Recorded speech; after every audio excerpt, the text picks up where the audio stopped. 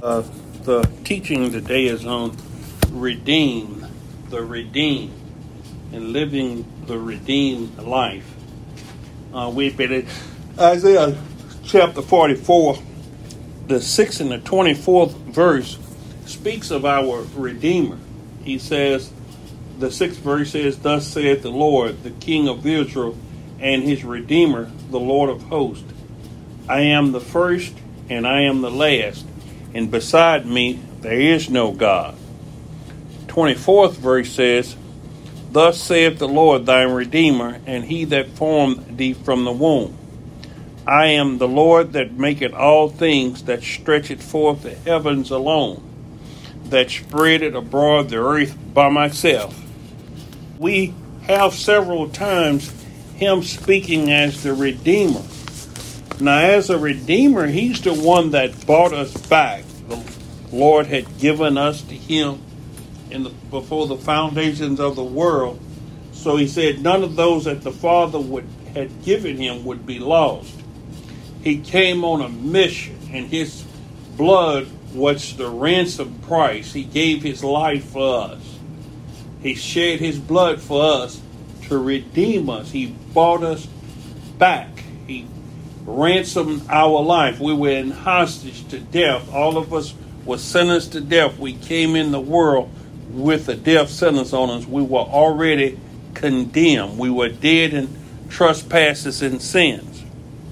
Now, as our Redeemer, we are the redeemed. We are the redeemed. There's a process of redemption that's ongoing, but he had redeemed us. In other words, placed us back in right standing with God. He put us back.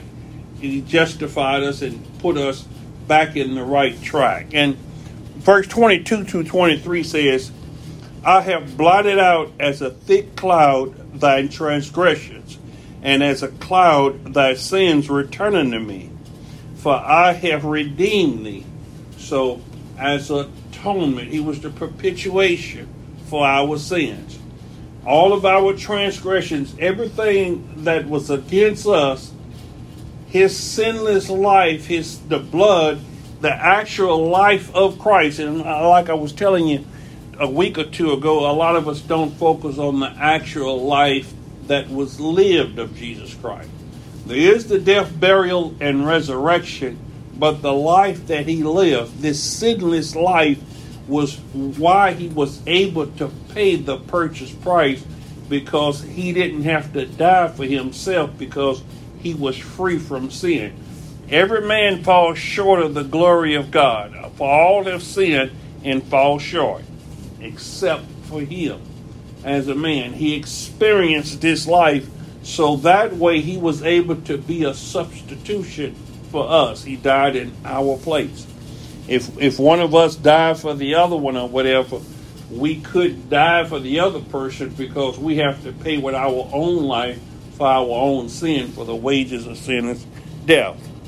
So he says, "Sing, O ye heavens," verse 23, "for the Lord had done it. Shout, ye lower parts of the earth.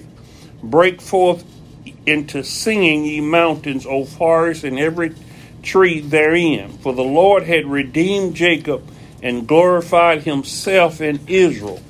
So we are to give him the glory, because he had finished the work that was given him. Salvation is complete in Christ. In the book of Exodus, we hear a little bit more about this being redeemed. We were in Egypt, in sin, in slavery. We were in bondage in Egypt. Egypt is a type of sin. It's a type of bondage, just like in the world today. That's why he can call us out of the world, out of bondage, because he paid the redemption price. So he is able to call us out of the world, and it's our life. He lives his life through us. You're understanding that if you have faith to believe that he redeemed you, that's where the faith comes in. That's where that gift of faith comes in. By grace are ye saved through faith. So that it's not a great amount of faith you have. A little faith is what it is, that you actually believe that this is what he did, that he died to put you back in right standing with God, that you've been reconciled to God through him. Listen at this in Exodus 13th chapter, 11 through the 13th verse. I'll read the Amplified Version. I think I'll read the Amplified Version. I got all three of them here. It says, "Now it shall be when the Lord brings you into the land of Canaan, as he swore to you and your fathers, and gives it to you." So this was after the 407 years in bondage in Egypt, because it wasn't ready during the time of their Jacob's sojourn there earlier, and when he promised it to Abraham that his people was going to be slaves in Egypt some 400 and some years, but he was going to bring them back to that land where he redeemed them. He says, "As he swore to you and your fathers, and gives it to you, you shall set apart and dedicate to the Lord all that first opens the womb. All the firstborn males of your livestock shall be the Lord's. Every firstborn of a donkey you shall redeem by substituting a lamb as a sacrifice for it. But if you do not wish to redeem it, then you shall break its neck, and every firstborn among your sons you shall redeem, that is, buy back with a suitable sacrifice. That would be with a lamb. You would buy the son back." The Living Bible reads, I'll read the whole thing there from the Living Bible, from the 11th verse to the 16th verse, to where an explanation to why you tell your children why the firstborn is having to be bought back, why the Redemption Act has to be enacted. He says, "So celebrate the event annually in late March, and remember when the Lord brings you into the land he promised to your ancestors long ago. Where the Canaanites are now living, all firstborn sons and firstborn male animals belong to the Lord, and you shall give them to him. A firstborn donkey may be purchased back from the Lord in exchange for a lamb or a baby goat. But if you decide not to trade, the donkey shall be killed. However, you must buy back your firstborn sons." He didn't believe in human sacrifice now. You couldn't break your son's neck. You couldn't kill the son. You had to redeem that firstborn son. We're the first fruits of the Lord. We're redeemed. He buys us back. We're the redemption, those that are redeemed of the Lord. His blood is what purchased us back. It bought us out of slavery. That's the church. And in the future, when your children ask you, "What is this all about?" you shall tell them, "With mighty miracles, Jehovah brought us out of Egypt from our slavery. Pharaoh wouldn't let us go, so Jehovah killed all the firstborn males throughout the land of Egypt, both of men and animals. That is why we now give all the firstborn males to the Lord, except all the elder sons are always bought back." So now you know the reasons of that ritual, that ceremonial ritual. But we're not under the ordinance. The handwriting of ordinances that was against us has been wiped away in Christ. He paid that sacrifice. He removed all those obstacles to him to being reconciled to God. That's Jew and Gentile. We all one in Christ. Again, I say this celebration shall identify you as God's people, just as much as if his brand of ownership were placed upon your foreheads. It is a reminder that the Lord brought us out of Egypt with great power. The word redeem means buy back. You remember they used to have green stamps or something like that, S&H green stamps, and you would get a book of stamps or whatever and get so many books you would go get a Toasters or whatever. It's a redemption. You redeem those for actual merchandise. If you take an object to the pawn shop or something, a pawn shop somewhere or whatever, you pawn it or whatever, they hold a certificate on it of ownership until you come back. It's usually 2 or 3 months. If you don't come back, they sell the item. But they hold that certificate, whereas you come back and pay back with interest what you've given to them. You come back to redeem that item that they were in ownership of, that they had, that was yours. You buying it back. What Satan had us, we were in bondage. We were in sin.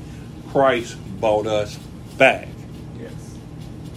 If a family's firstborn donkey was critical to their livelihood, they could buy it back from God by offering a lamb in its place. Now, of course, God, like I said, didn't take literal human sacrifices, but you had to redeem the son back from God. That too was, like I said, he was our propitiation. So all of our children are redeemed through him. They too were being bought back by means of a lamb sacrifice, but that lamb was the Lamb of God that we were all purchased, that one lamb. That's how significant the blood of Jesus was, that it covered all mankind. We read and studied the story of Boaz. You remember the book of Ruth that had Boaz in there. Boaz was a type of Christ. He was a type of kinsman redeemer. He was a type of kinsman redeemer. You remember the Goel. In some instances, that Goel was the redeemer of the first blood. If someone was killed, he was called the avenger of blood. If that person didn't make it to a city of refuge or whatever, that Goel would hunt him down and kill him. He would murder, kill him for taking the life that he had, because he was over the family. He was the kinsman redeemer. Now, the Hebrew term avenger is Goel, which has fascinating ramifications when appearing in other contexts, not just in that context of the kinsman redeemer that was taking up if someone had been killed, that was headed in the killer of the person who had committed this crime was headed to a city of refuge or something, and the Goel called this fugitive. The other context can be translated as a redeem or redeemer. So Boaz was a Goel, he was a redeemer. In the book of Ruth, it is translated redeemed 7 times, that word Goel. Boaz was Ruth's redeemer. He was Ruth's redeemer. The redeemer was the one who stood for his family in order to protect its rights. To protect its rights. Ruth was married to one of Naomi's sons. There was an heirship that was involved in the property that was left behind when Ruth and her husband went to the land of Moab, and they died in Moab, both the sons and the husband, and the daughters-in-law was going to come back, but the other one, Oprah, turned back, but Ruth came back with Naomi. She says, your God will be my God and your people my people. The Redeemer was the one who stood for his family in order to protect the rights of the family. That's what the Redeemer was. That's what Christ is. He protects our rights. He's our Redeemer. He tells us in Isaiah 44, I am the Redeemer. I have redeemed you. You are the redeemed. Boaz protected the rights of his family in behalf of Ruth and Naomi due to Naomi's husband's death. He was the family's avenger. So you remember he stood in the city, at the city gate, at the head of the gate, as it was typical in that culture during that time. And it had a lot of witnesses. Everybody there was a witness, but normally it was the men who sat in the seat, and that was the council of the city that was witnessing what Boaz was doing. You remember he went to the nearer kinsman. Yeah. There was a nearer kinsman than Boaz, but Boaz put it to him about the redemption of the property of Ruth. That's the one who took off his shoe, latched his shoe, and gave it to Boaz.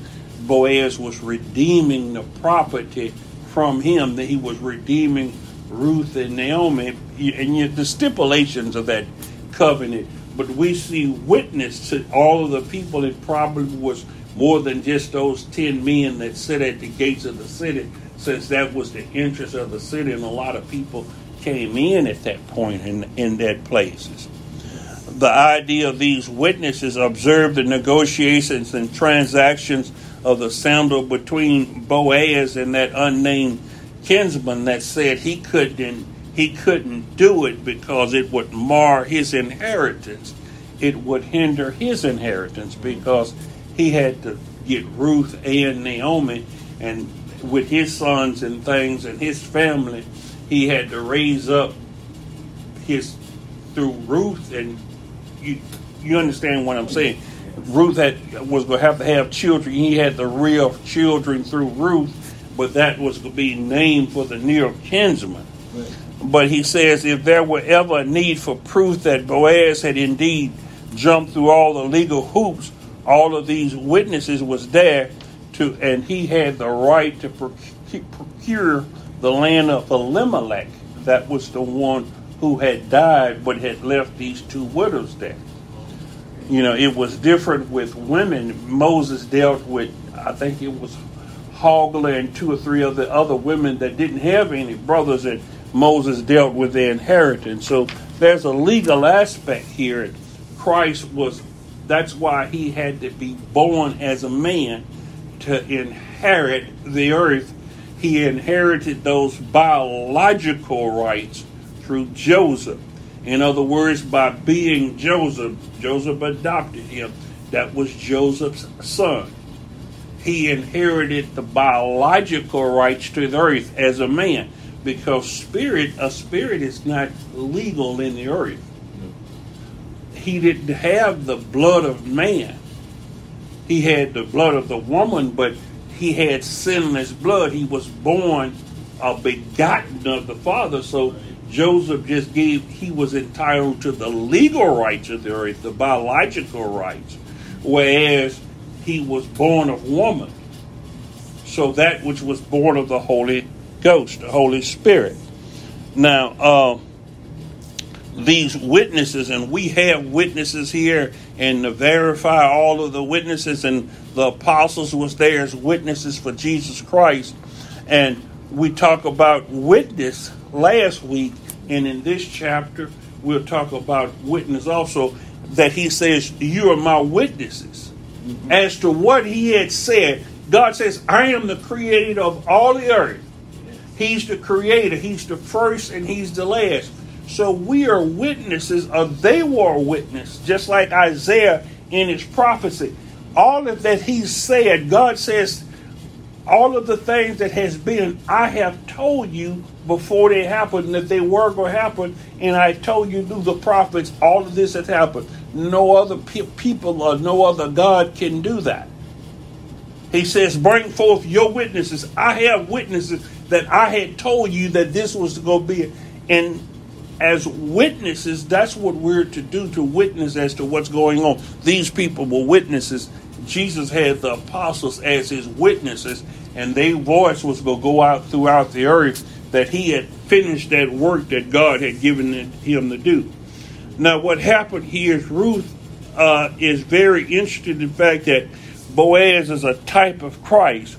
Boaz chooses 10 elders, Jews, respected men of the town, to witness what he did. Remember, since this took place in Bethlehem, that, these were probably kin people to David, Yes. Since it took place, you remember, because Ruth had came back to Bethlehem.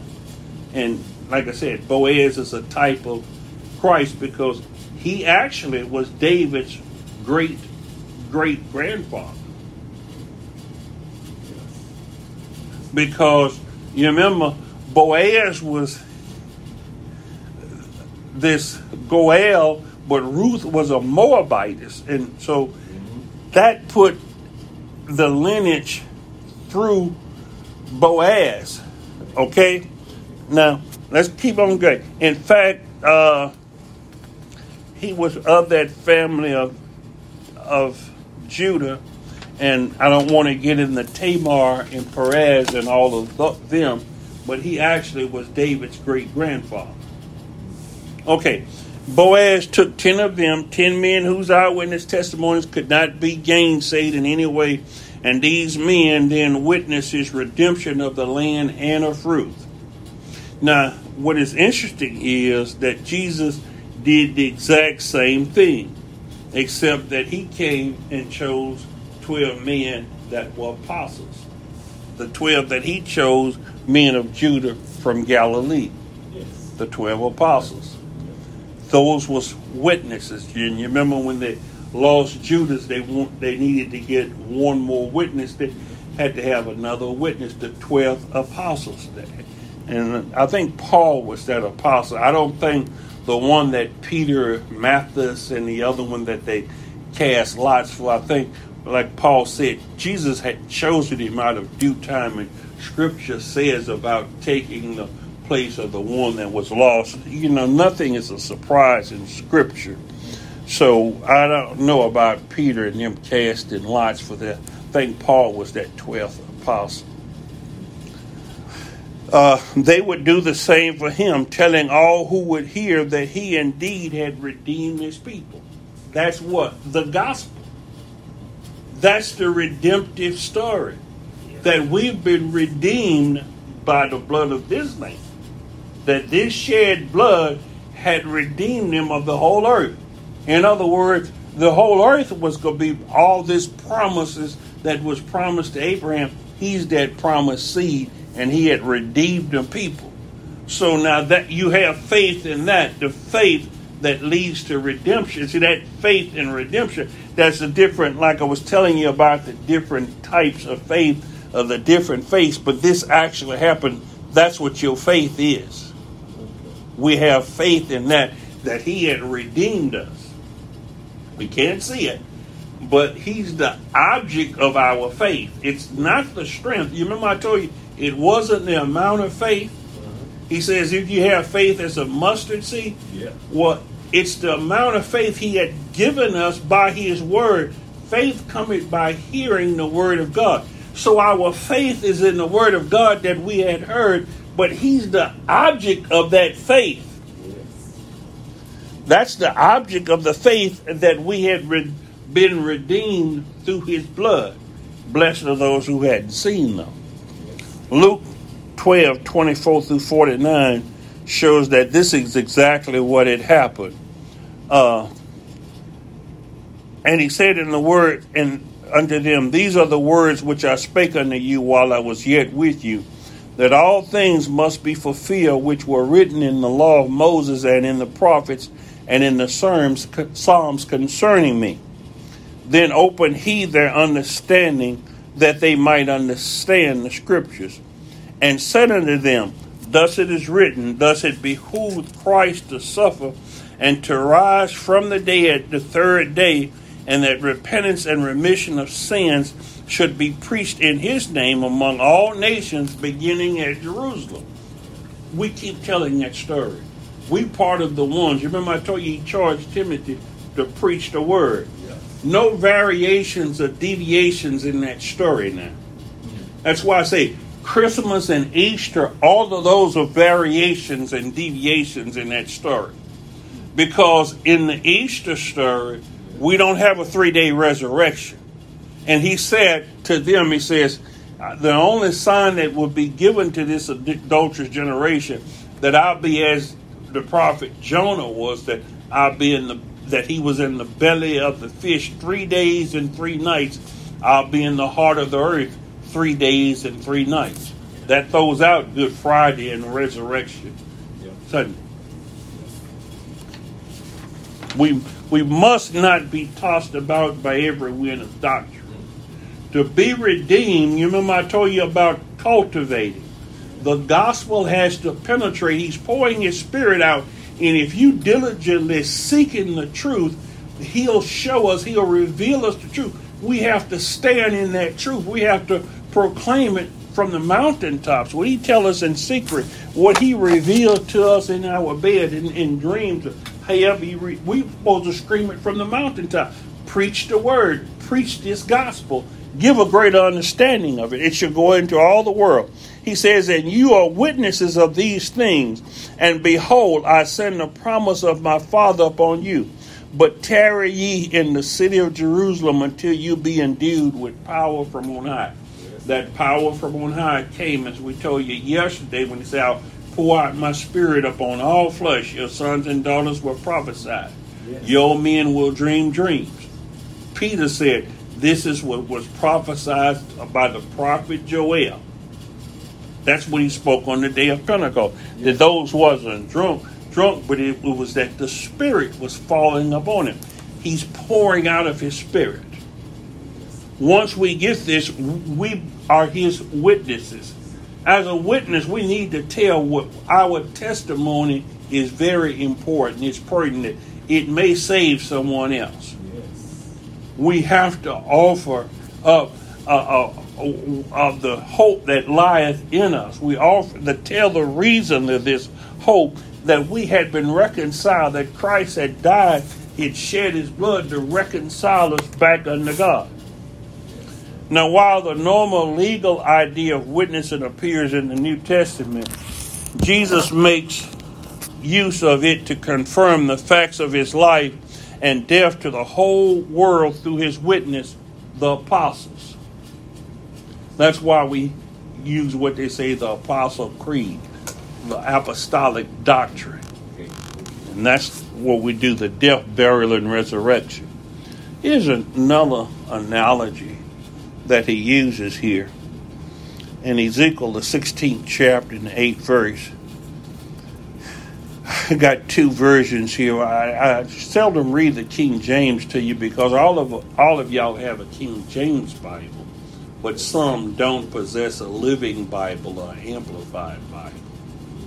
You know, and I know it's good to have the Schofield and the Ryrie and all of the other versions, the Phillips, all of those are good versions. But the NIV, it's good in some instances. It's not the best. The American Standard, all of those. And if you have a computer, a lot of websites, you'll have the parallel Bibles and you'll be able to read several different versions of it. Sometimes it opens up a little bit more reading those different versions. Ezekiel 16:8 says, then I passed by you again. And now you have to read the first few verses because earlier he had passed by this when they were in their blood, when they were first born. When this first happened, read Ezekiel chapter 16, 1 through 7. But this is later when they're of age to be married. When they're of age to be married. Then I passed by you again and looked upon you.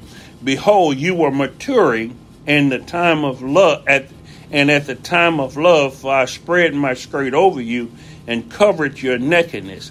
Yes, I swore an oath to you and entered into a covenant with you, says the Lord God, and you became mine. Kind of reminds you of Boaz covering Ruth with her skirt, with his skirt there. Later, Living says, later when I passed by and saw you again, you were old enough for marriage, and I wrapped my cloak around you to legally declare my marriage vows. I signed a covenant with you, and you became mine. The young woman is involved in marriage, and that was the custom in the Old Testament, and in that society, the covering with a cloak, because as with Ruth and Boaz, hold on, let me finish what I'm doing now. Go on the Ruth and Boaz. Within the context, she begins as a type of Jerusalem, the first birth, the first one. In other words, Jerusalem was first, so gradually it became a type for all Israel. But then later on, within the fullness of the Bible, the symbolism came to apply all the way to include the church and the new covenant.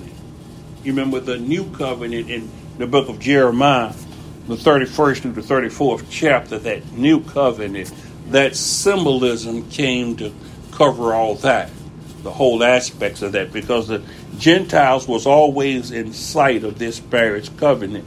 And with the death of him on the cross and the putting away the bill of divorcement of Israel, it makes it all legal for him to have a bride, a Gentile bride, because as with a bill of divorcement for Israel and him by him dying, that then he's free to marry another.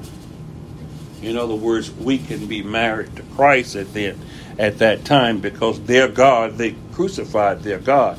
You remember they chose Caesar as their God. They say they have no God but Caesar. They rejected God. Now, Jesus Christ is all of our gods.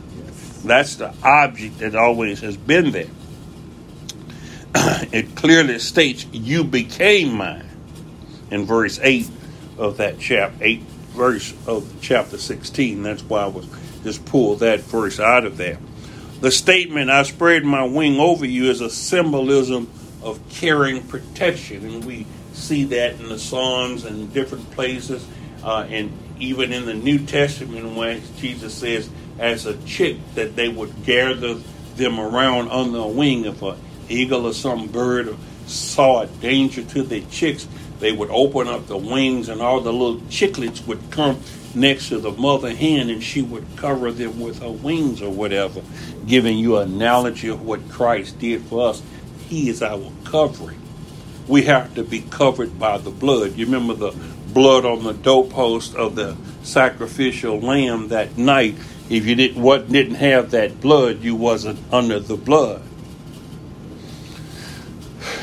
It can also imply what Boaz did in accepting Ruth, when at Naomi's bold suggestion that she came that night. She didn't know about Jewish customs, but having Naomi as a mother-in-law, and she saw what Boaz was doing for her with the extra grain and all of the things, told her to stay in that field and reap.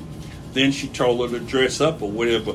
Well, she could have been placed in the position of a harlot or a prostitute, because that's what would come to the threshing floor at some time during reaping season or whatever. But she came the way Boaz was, and Boaz did the right thing. He was like Christ, just like Joseph did the right thing with Mary. Remember, Joseph was a type of Christ. He did the right thing. He married Mary. He was her protector. You remember, that's how that came about, that Jesus, the Holy Ghost says, don't be afraid to marry Mary. So Ruth was willing to pay the price of possibly losing her reputation by being perceived as a prostitute, because the community could have interpreted what she did as brazenly throwing herself at Boaz.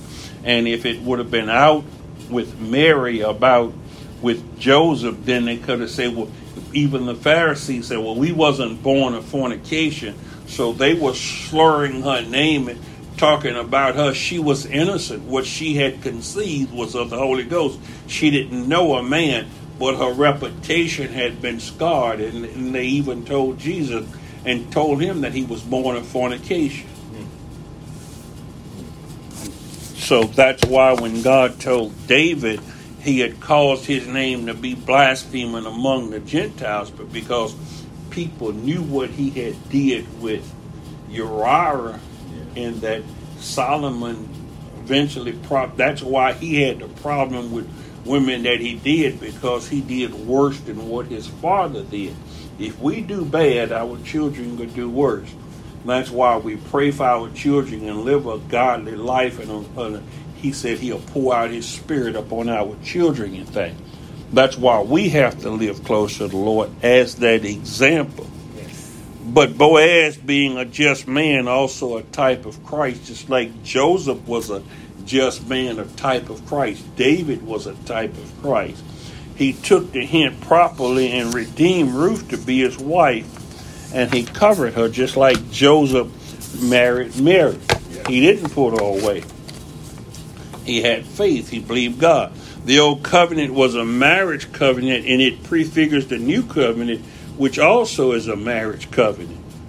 Now, several verses confirm that the church, as Christ's bride, is his purchased possession, that he had redeemed us. He had bought us back.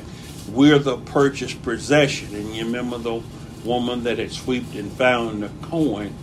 We were lost, but now we're found. We were lost, but now we were found. And unless we know we were lost, we don't know that can't glory in being found. That's why I say we have to first get lost before we can be found. The Apostle Paul writes in 1 Corinthians 6:19 through 20, or do you not know that your body is the temple of the Holy Spirit, who is in you, whom you have from God, and you are not your own? For you were bought at a price, therefore glorify God in your body and in your spirit, which are God's. You no longer own your body. You had been purchased by the blood of Christ. You're a bondservant of His. You can't no longer do what you want with your body. He had placed us, and that's why Paul says He was striving to present us as a chaste virgin.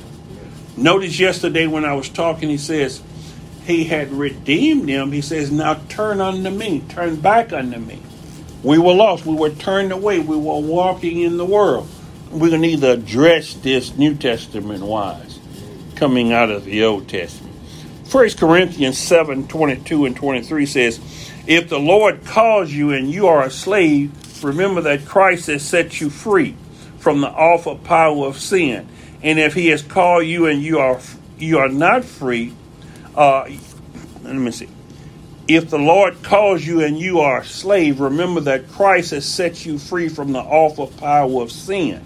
And if He has called you and you are free, remember that you are now a slave of Christ. Now, He didn't upset the apple cart in culture, in the Roman culture, in the culture of that day, and He didn't abolish slavery. You remember Paul with Onesiphorus and Philemon, that Onesiphorus had ran away and he told him to return, but he freed us from sin. Okay? Yes. He freed us from sin. Now those that were already free, that was free from sin, that were in liberty, he says, but now you are a slave of Jesus Christ. You're a bondservant of Jesus Christ. Those that are thinking you're free, you still in bondage to Christ. In other words, as I tell you the book about Martin Luther, about the bondage of the will. You're in bondage to Satan and sin, or you're in bondage to Jesus Christ. Yes. There's no such thing as free will. You're in bondage to one of the two. Jesus says, are you either for me or against me? You have been bought and paid for by Christ, so you belong to Him. Be free now from all these earthly prides and fears. 2 Peter 2:1 says, but there were false prophets too in those days, just as there will be false teachers among you. They will cleverly tell you lies about God, turning against even the Master who bought them. But theirs will be a swift and terrible end. You remember I told you there's different doctrines and professions of faith being preached by those that God had bought with a price. They're preaching on the doctrine. And I've told you about Christmas and Easter and different things. And some of those things will bring you into bondage. He says there were false prophets that they were going against. It's always been that false prophet of the false that was in even back in Noah's time.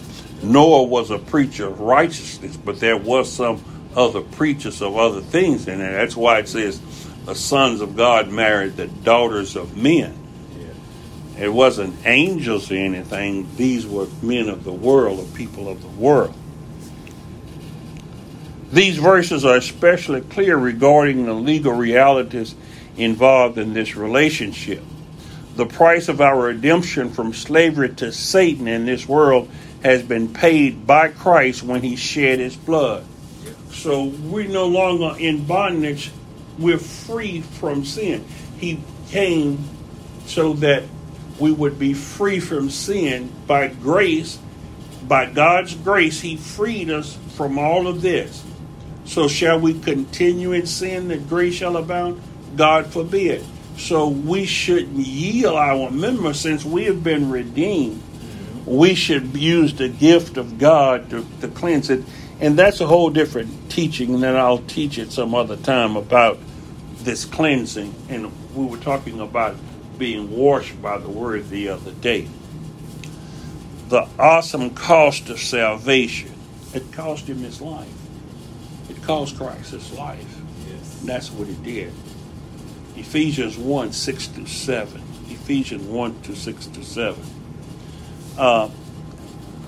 To the praise of his glorious grace and favor, which he so freely bestowed on us in the beloved, that is, in his Son, Jesus Christ.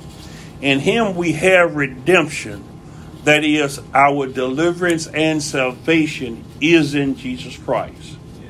It's in Jesus Christ. Our deliverance, in other words, that process of salvation, and the process, in other words, he delivered us from sin and gave us salvation, but it's a process. We were redeemed, but the full redemption hadn't come because our bodies had been completely redeemed. We still have the ravages of sin in our body. Paul had to constantly fight that. We'll see that in Romans, I think it's the 7th chapter, the 27th through the 23rd through the 29th verse or something like that. Now, in him we have redemption through his blood, which paid the penalty for our sin and resulted in the forgiveness and complete pardon of sin. In his blood, the complete forgiveness and pardon of sin set us free. All of that was what? By the blood of the Lamb. It says, in accordance with the riches of his grace. The Living says, to the praise of the glory of his grace, wherein he had made us accepted in the beloved, in whom we have redemption through his blood, the forgiveness of sin according to the riches of God. That's the King James Version. So in him, all of this is in Christ. You remember I told you, it's not the faith, he's the object of our faith. But it is faith in him and having the faith of Christ. Yes. But he's that object of faith. It's not our faith. We have the object. We see that's what carries us through. Christ is the source of all of this. In him, all of this is in him.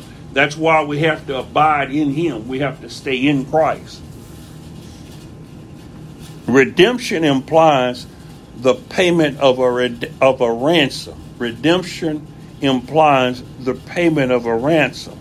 We have been redeemed or bought back by the blood of the Lamb. Through his blood reminds us that making the new covenant cost him his life. 1 Corinthians 11 and 25. We'll do that Saturday, okay? We'll do that Saturday. For it says, we have the cup there, and after the same manner, he also took the cup when he had supped, saying, this cup is the New Testament in my blood. This do ye as oft as you drink it in remembrance of me. And we drink of that cup. We'll be drinking of that cup this coming Saturday, this Sabbath day. Remind me, I wanted to tell you something about somebody who wanted to make a movie or something, but just hold on. If I forget it, I'll write it down here. Forgiveness here, when he says for the forgiveness of sin, forgiveness here suggests to be loosened from bondage. He redeemed us from, we're no longer under bondage to Satan. He can't make us do anything. We have that authority and power, but it's a walk of faith. We have to come or grow in faith. We have to grow in the Spirit. We have to continue being filled by the Spirit. You remember he says be full of the Spirit or be drunk with the Spirit. But it's other things we have to do. Because you remember when he had went away and was somewhere else, and when he came back from the transfiguration, the disciples was arguing. This man was arguing. The disciples was going about, and this man came to Jesus and he says, look, can you help my son? He cast himself into the fire and all of this, and he's possessed by demons. I went to your apostles, to your disciples, and they couldn't cast him out. And Jesus cast him out. But when they were inside, they were talking to Jesus, and they asked why they couldn't come cast him out. He says, this kind coming out by fasting and prayer. So you have a lot of different things going on. And that's what I was telling you the other day. We have to pray. We have to fast. We have to be strengthened in the Lord. And it's not, we can't just be dogmatic in one thing. It's the whole woven canon of God. We have to be walking in His Word. That's why we have to be taught His Word. The Greek word pictures of somebody who is tied up by cords of ropes. You remember Lazarus? Lazarus died and he was in the grave. But he was in bondage. You remember I told you, death, we're in bondage to Satan, and the wages of sin is death. Jesus gave him life. He says, Lazarus, come forth. But he was still bound in the grave clothes. He says, loose him and let him go. That's why the Pharisees was upset with Jesus when he healed the paralytic. He says, your sins has been forgiven. But then they says, this man blaspheming God. Who could forgive sin but God?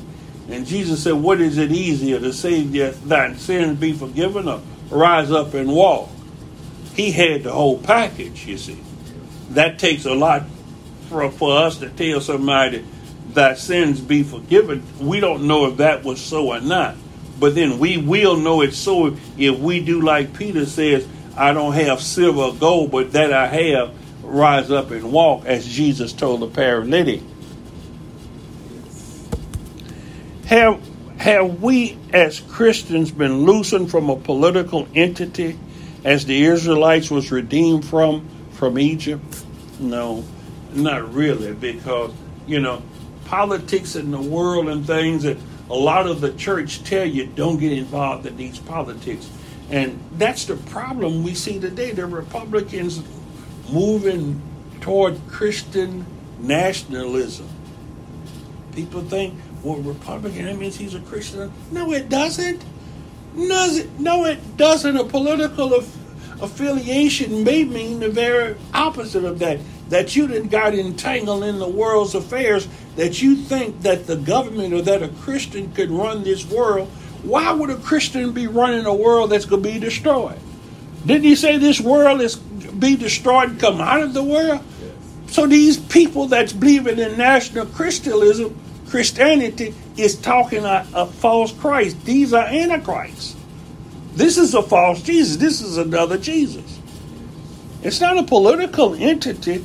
You don't get entangled in these world's affairs. Were we in bondage to another human being? Well, no. We wasn't. Have we been freed from sin? Yes. That's what he was. That's the forgiveness. That's the freedom. There's liberty in Christ Jesus. That is what held us in bondage. It was sin. See, mankind, he'll try to bind you, but he can't have no power to bind you. The word translated sins is parapatoma, which indicates deviation from the right path. A deviation from the right path. We've been held bondage by our deviations from the right path. We followed Adam. We've erred from the faith. It's all the way from the time of Adam, that disobedience. It's in us. It's in our flesh. And that's what I say. It's not just Satan. The flesh and blood, the carnal is enmity against God. Flesh and blood cannot inherit the kingdom of God. That's why we must put the flesh to death. We must die daily. A carnality is against God. We have been held in bondage by our deviations from the right path, but now we have been loosed or freed from that bondage according to His grace. We've been loosed. And I told you this was a process. It's a faith walk, a walk of faith, living a life of faith. Ephesians 2, 1 through 3. Ephesians 2, 1 through 3 says, "And you had he quickened who were dead in trespasses and sins, wherein in time past ye walked according to the course of this world, according to the prince of the power of the air, the spirit that now worketh in the children of disobedience, among whom also we all had our conversation in time past in the lust of our flesh, fulfilling the desires of the flesh and of the mind, and were by nature the children of wrath, even as others. And you he made alive, which was spiritually dead." That was the King James. The Amplified say, "You were spiritually dead, separated from him because of transgressions and sins." So we were all dead. We were like animals. We were living, but not realizing we were walking in darkness. We were walking as the course of everyone in the world. But then it was the ones that he chose, the ones that he quickened, he made alive, he made spiritually alive. Those are the ones that are redeemed, are being bought back. Those are the ones that are in the process of salvation, or the process of redeeming, that redemptive process. He says, "In which you once walked." You once walked. You're not walking in that now because you're turning unto God. You're overcoming sin. That's why he's in our lives. You are following the ways of this present world, influenced by this present world, in accordance with the prince of the power of the air, that is Satan, the god of this world, the spirit who now at work in the children of disobedience, unbelieving, those who fought against the purposes of God. I also have the other version there. Sin is generated through the inspiration and persuasion of the living and malignant prince of the power of the air. Now, because of sin's source, it lies in a living being. The Bible considers it a dynamic rather than a static presence. And it says in verse 1, "We were dead in trespasses and sin." We were in darkness. We didn't know God. Paul said, "I was dead once, and sin entered, and I died again." See, he was revived by Christ. The Word of God makes us alive. You remember when he passed by us with his covering, and he married us? He brought us into his body. Now that body, like I say, I can't do this in one session. We'll have to continue this. But God calls things exactly as the way they appear from his point of view. Up until the time of our calling, we thought we were alive, but that is how wrong we were. Our thoughts were not like his thoughts. Our ways are not like his ways. So those of us who try to save our life could lose our life because we're down here in darkness and we're trying to gain the world. That's why I say Christian nationalism is in blindness, because you're trying to run a world that's going over the cliff. You helping run it over the cliff. It's doomed. Christ had already said it was doomed. Yes. There's a new heaven and a new earth being made. The kingdom of God, it's among us. It's within us. Yes. This is coming about, so it's not a giant revival in some left behind where they get snatched out of here or anything. This is a thing that's a walking and a living thing that shall appear suddenly, because when Christ comes, you see in the book of Daniel, that stone that smote the mountain, it's becoming taking the whole earth. The word of God, the people of God are permeating the whole earth. It's on this earth, not another earth, on this earth. The Davidic kingdom, the millennial reign, will be here on this earth. Yes. So they have to teach another doctrine, a dissolution, a destruction of all the world and everything that's here. That's not biblical. That's a foreign teaching to Bible teaching. Oh, yes. God considers sin to have already killed us, but in his mercy he made us alive so that we could overcome it. That's why he keeps telling us to be overcomers, because the rest of us are dead already. you're already condemned. Yeah. So God sees us as we are, but he can't see us as we are. He's seeing his son. He sees Christ in us. He sees Christ. When he looks at us, he sees the complete product, the ones who were made alive. Yes. But until then, you're dead because he sees things as they are. But those of us that he had quickened and made alive, we don't follow the same course as the world, those that are walking in darkness, because we've been redeemed and we no longer live after the world. We in the world, but not of the world. We don't live after the things of the world. Amen. Now, of course, we were alive as far as an animal life concerned, but dead to the kind that God desires us to have. We didn't have holiness. We didn't have righteousness. We were dead to holiness and a spiritual life because he had closed us off from the tree of life. He says, bar from that tree. Let us throw man out of the garden unless he eat of the tree and live forever.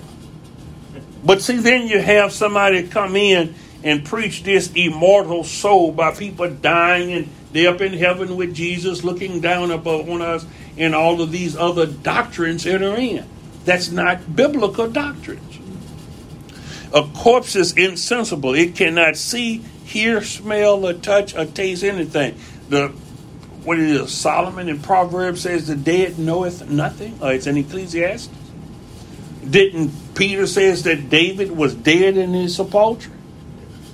See, but they preach that your loved one is looking down upon you from heaven. Though that's foreign teaching to the scriptures now. So we're in regard to the beauty of holiness and godly spiritual life. Sin is not something the ministry invented to hold people in its enthrall. The first sentence of Ephesians 2:1 includes the term trespasses and sins. We were dead in both trespasses and sin, both of which illustrate simply and clearly why sin is such a universal problem, because it's transgression against God. And that's what all men are, in transgressions against God. The world lies in darkness, and we're the lights of the world. We're the lights of the world. You remember I was talking about the word was made flesh? Yes. But then it says about Jesus was the light, and now we're the lights of the world. Trespass, also that word in there, trespass, it means to go off a path, or fall, or slip aside. When applied to a moral or ethical issue, it means to deviate from the right way, to wander from a standard. That's why each day we pray, because we're sinful people, and we pray, God, forgive us of our transgression as we forgive against those who transgress against us. Because we continually to transgress, but gradually we are overcoming. We are being perfected in Christ Jesus. We have to start overcoming some of these things to grow into perfection, to be without a spot or a blemish. We can't continue to sin these same old sins. We have to get stronger and start overcoming a lot of these things. Yes. Sin is translated from hamartia, a military term that means to miss the mark or to fail to achieve a bullseye. In terms of morality and ethics, it means to fail of one's purpose. And remember I said God had purposed us for good works, and we start to see his purpose for us when we are born again, when we are redeemed. He shows us his purpose, and we start to walk in that purpose. Why are we here? We start realizing, and we walk in our calling for which he had purposed us for. But since we were in transgression, we were in sins, we couldn't see that. We were blinded. But that's why Asaph said, until he came in the house of God, and he seen the end of the wicked, that he had almost slipped. So we were on the wrong path. We went wrong. We failed to reach a standard idea God has for us. The New Testament always used hamartia in a moral and ethical sense, whether in commission, omission, thought, feeling, word, or deed. Now, Wednesday, I'll pick up from here redemption as a process, because I keep telling you redemption is a process.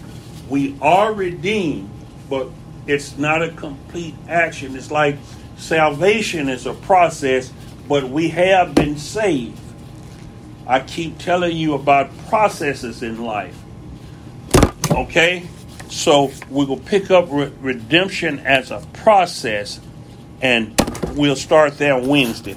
Heavenly Father,